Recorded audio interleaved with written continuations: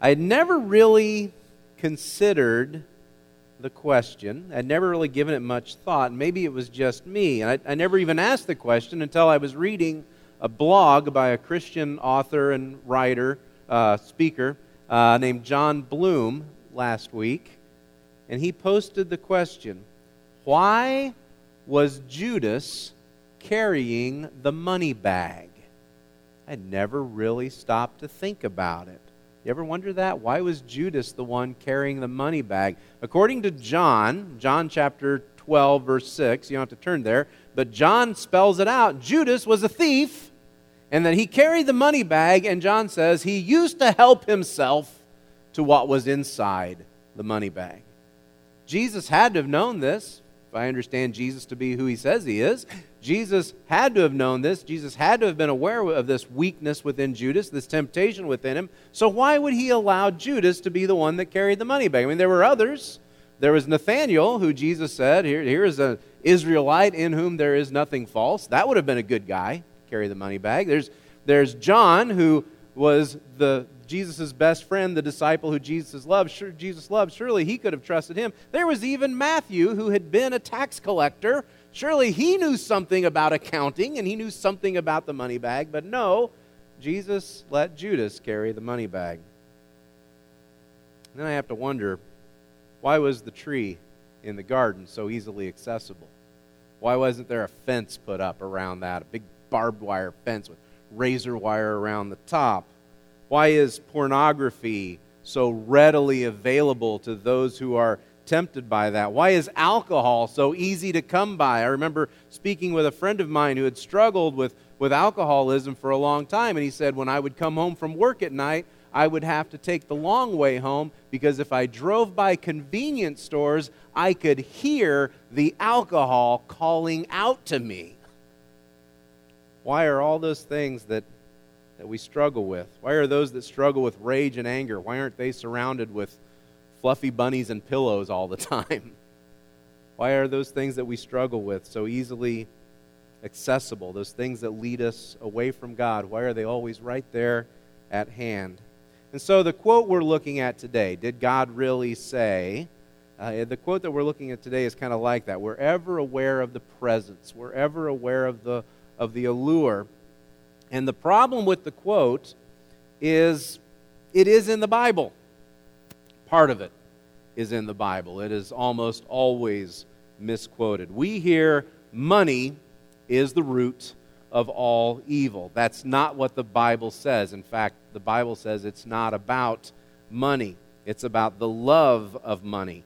But even before we get to that one verse that says the love of money is the root of all kinds of evil, we have to back up and look at the bigger context. Look at what Paul is saying.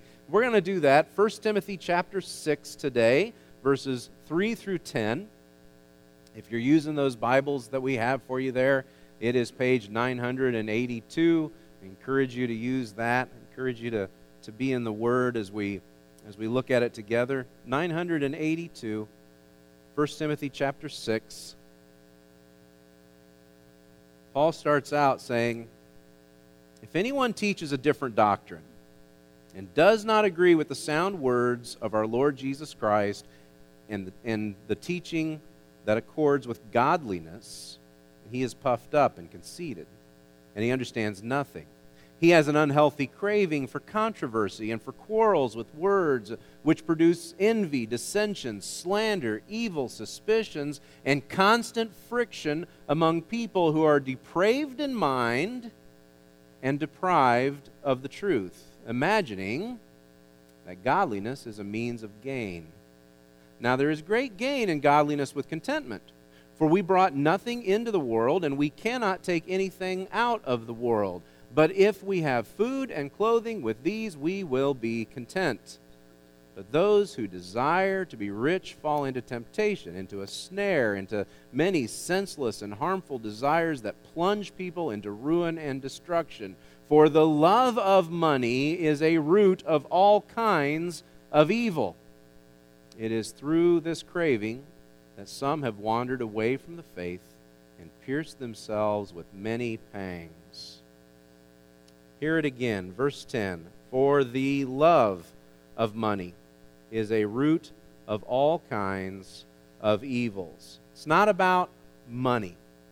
Money is just a thing. Money is like a tool. Money is like a knife. You can either do something wonderful with it, you can create something beautiful with it, or you can do something evil with it. It's about the love of money. It's about the cravings. It's about the desire to be rich. Where does that desire take us? And understand also, it's not wrong to be rich. That can be a tremendous blessing. But what is your desire? And how do we keep those desires in check? When you look at your desire, the things that you feel drawn to, there are a couple questions that I think this text calls us to ask ourselves. And first of all, the first question is, what am I rooted to? What have I attached myself to? So often this is misquoted. Money is the root of all evil. But you see the real quote.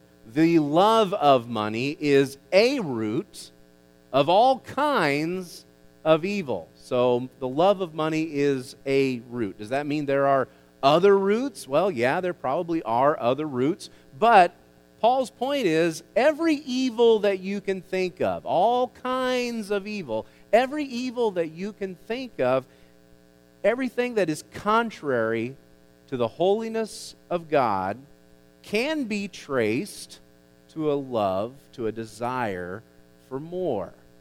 That makes it sound even more dangerous to me, doesn't it? It just makes it sound even more dangerous. I have a root today. I asked Jim Webb to find me a root. He went out and found me a root. And and don't worry, no trees were harmed in the making of this sermon. But this is a tree root that Jim got me. It's not poison ivy, though, right? Thank you. Okay, great. So this is a root. What does a root do? Well, for a tree, a root really does two things, right? Two things that a root does. First of all, a root anchors the tree to the ground, right? It provides stability and support and enables the tree to stand firm. So if the love of money is a root of all kinds of evil, then it anchors us to evil, doesn't it? It provides an anchor, a hold for evil. Those things that we desire, those things that we think about, those things that we want, the love of money becomes an anchor that holds us to those things. And it makes it harder for us to let go of evil, and it increases our desire for the wrong things. And then two, the other thing that a root does is it nourishes the tree, right? The root seeks out water, it seeks out nourishment, and it feeds the tree. And in that regard, the love of money feeds the evil. It feeds evil on ourselves. It lets the evil take our strength and take our nourishment and take who we are and what we are supposed to be about. So not only can we not get away from it because we are anchored to it, but because it's feeding itself off of us, because it's getting nourishment from us, it becomes stronger and stronger and harder to let go. Now you notice back in verse 9, go back to verse 9, but those who desire to be rich fall into temptation, into a snare, into many senseless and harmful desires that plunge people into ruin and destruction. That verse just gets worse and worse. Did you notice that? It becomes a snare. A snare is something that holds you to, it anchors you to a spot and traps you. Temptation becomes a snare, and it leads to senseless and harmful desires that plunge us. It just gets worse and worse and stronger and stronger. The problem, though, isn't really about money. It doesn't even start with the love of money. The issue really begins back in verse 5 with this statement about the false teachers. Look back to verse 5. You're talking about the false teachers who, through constant friction among people, who are depraved in mind and deprived of the truth. And listen to this, imagining that godliness is a means of gain. You see, they have this idea in their head that godliness is a means of financial profit. You see, before it ever becomes rooted through the love of money, through some lust for more, it starts as an idea. So along with what have I rooted myself to, we need to consider the question, where is my imagination taking me? I'm going to stand over here. Where is my imagination taking me? What is it I am imagining? What is it that's on my mind? These false teachers are imagining that their godliness is a means of financial gain. Today is Father's Day, and I will always remember, I hope to always remember, the day that I told my father that I would like to be a preacher. I remember where we were when we had this conversation. I remember what we were doing, what he was doing. We had this conversation, and I said, I think I would like to be a preacher. And my father said, very encouraging in response to that, well, that sounds like a good idea. That Billy Graham guy makes a good living. And I thought, yeah, that's me, Dad. I'm going to be the next Billy Graham. I'm going to be right up there with the old graham cracker, making a good living, doing pretty good for herself. See, the problem with desire, and Paul addresses it, it starts in the imagination, and then from there he warns them, it's not about godliness and financial gain. Instead, verse 6, he says, now there is great gain in godliness with contentment, for we brought nothing into the world, and we cannot take anything out of the world. But if we have food and clothing, with these we will be content. Will we? Really? Will we really be content with just food and clothing, or don't we want just a little bit more food and a little bit better clothing? See, the instructions all the way through is it's not about gain. It's not about the love of money. It's about contentment. Have you ever noticed on those days when you just kind of let your imagination wander? You just like to, you sit there and just let your imagination go. Have you ever noticed that the thing that you never imagine, you never sit there and imagine, life is good just the way it is now. Life is perfect just the way it is. I don't need anything more. I don't need anything else. I have everything I want. Or does your imagination take you someplace else? If I just had a little more. Sometimes we think things like, if I just had $50 a week more. If I only had, I'm not asking for much, God. If I just had $50 a week more. Think of the things I could do for you, Lord. And then we try to make it sound holy. God, if you only knew, like we're holding God for ransom here at this point. If you only knew the things I could do with just $50 a week more, then I could really serve you. So, you can't serve God with what you have right now? You can't give him your best right now with what you have now, with what you can give him now, with where you are now? I guarantee you, if you can't do it now, $50 a week will not bring you closer to God. $50 a week will not bring you any closer. So if you're not serving him now, then who are you serving? If you're holding God and holding service for ransom for $50 a week more, then who are you serving now? One of the big problems with the love of money is there is no room for contentment. And contentment must be very important in this passage because you notice Paul uses the word contentment twice. And look at what he uses it in opposition to here. He uses the word contentment in opposition to words like cravings, quarrels, constant friction. Which would you prefer? Cravings, quarrels, and constant friction, or contentment? Which one would you rather have? And understand, contentment doesn't mean that we don't strive for more.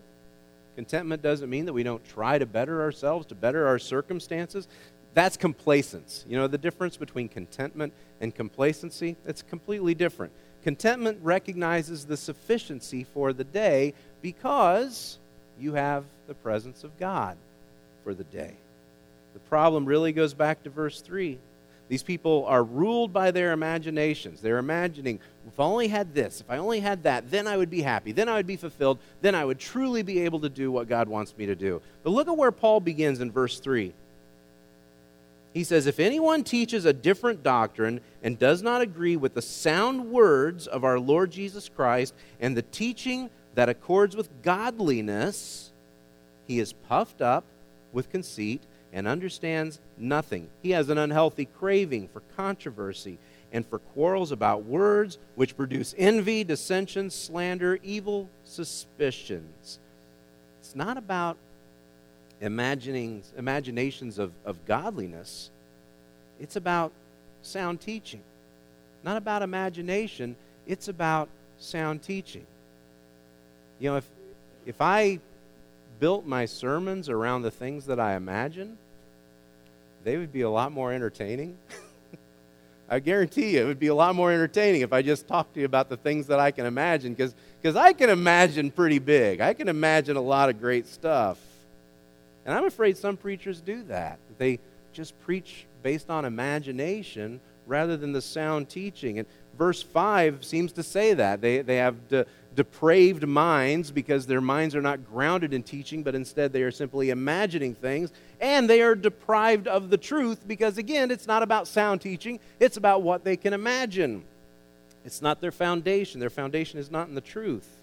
So it's not just about where my imagination is taking me, but what is the teaching that I have? What is my teaching holding me to?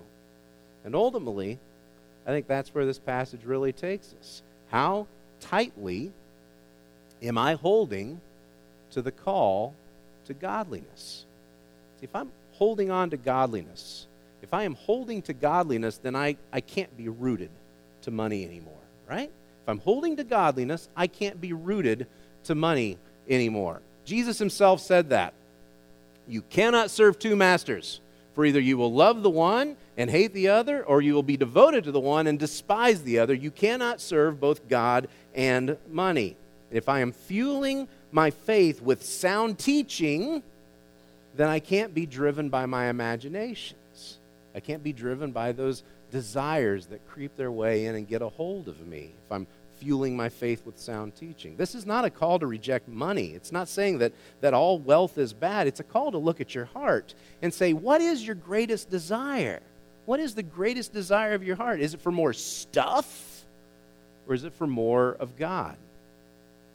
It's really where this passage takes us. Is your desire for the presence of God greater than your love for more, than your love for money? The trap is that what he says in verse 5, godliness with the love of money. Verse 5 says, godliness with the love of money will draw you away from godliness. But godliness with contentment, according to verse 6, is great gain. So does your desire for godliness motivate you more than your desire for financial gain?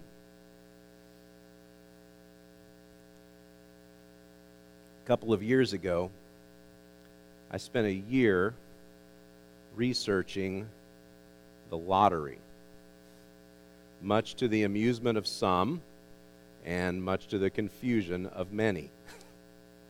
I spent a year looking at what is the draw of the lottery. Why do so many people spend so much money? You know, if the government came to you and said, we're going to raise your taxes by $18 a week, you would throw a fit. But if they put a machine at the convenience store, you will spend $18 a week. That's the average, if I remember correctly, on the lottery. And so I was trying to make sense of this draw, because so many people are waiting for that big payoff, and they're spending money week after week on tickets, thinking if I could just win, then everything would be good. There was a study done a few years ago that compared lottery winners, people who had big payoffs, okay? Big payoffs. Lottery winners with amputees, people who had lost an arm or a leg.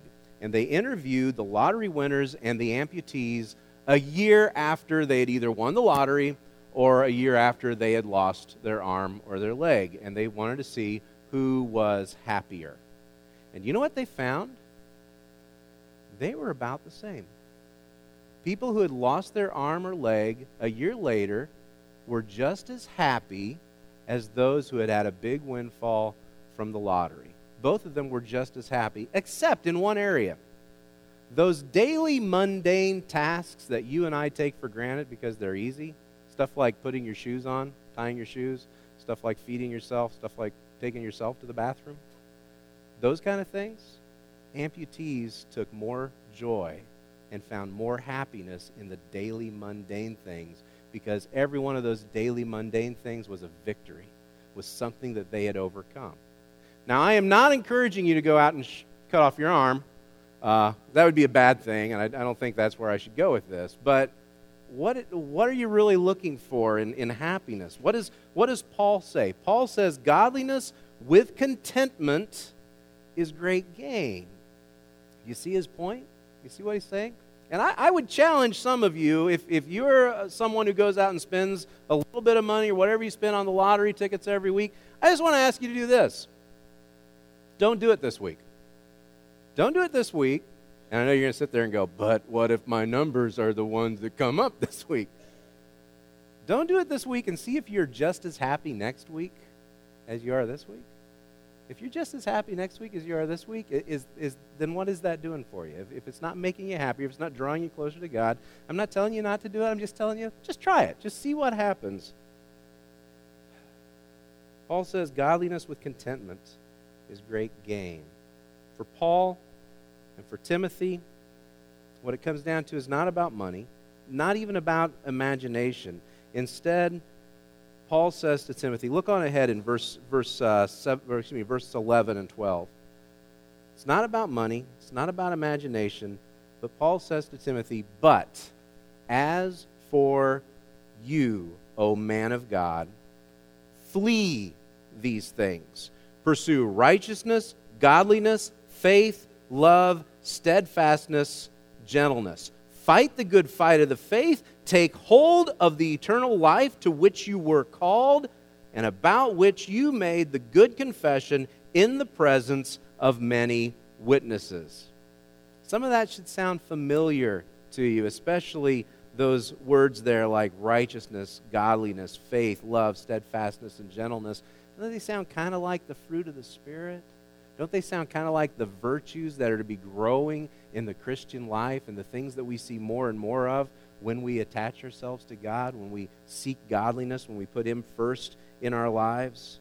And you can't miss the contrast here. Verse 12, take hold of the eternal life to which you were called.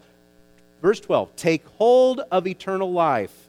Verse 10, it is through this craving that some have wandered away from the faith. Take hold of the eternal life. It is through this craving that some have wandered away from the faith and have pierced themselves with many pangs. Are you holding on to eternal life, or is something else holding on to you? Now, I suppose the smart thing to do would have been to save offering time for after the sermon. That would have been smart because, you're ready to give. Some of you probably would have put arms and legs on the plate, though. That would have been the smart thing to do. But the point isn't about your money. It's not even about the love of money. It's about your desire for God. Can you be content with where God has you today? Can you be content with this day and what you have and what God has given you today? What have you surrendered? That's a tough question, especially when there are things that we need and there are things that we want and the economy's not all that great at times. What have you surrendered? But I would also ask you, what are you holding on to? Who are you holding on to? Have you looked at the promises that He has given you? Because when you look at His promises, you can't help but be content with what He has for you today, with where He has you right now. That's what He calls us to. He calls us to Himself. He calls us to know that He is sufficient for the day, that He has everything that we need. Today we're going to surrender all. We're going to do that. It's an easy song to sing. It's a tough thing to do. And maybe it's tough because we look at our stuff and we think, if I surrender all, that means I have to surrender this, I have to surrender that, and I can't get by without that. When we surrender all, look at what you're gaining. Look at who we are holding on to. Look at how perfect He is and how much He loves us. Let's stand together.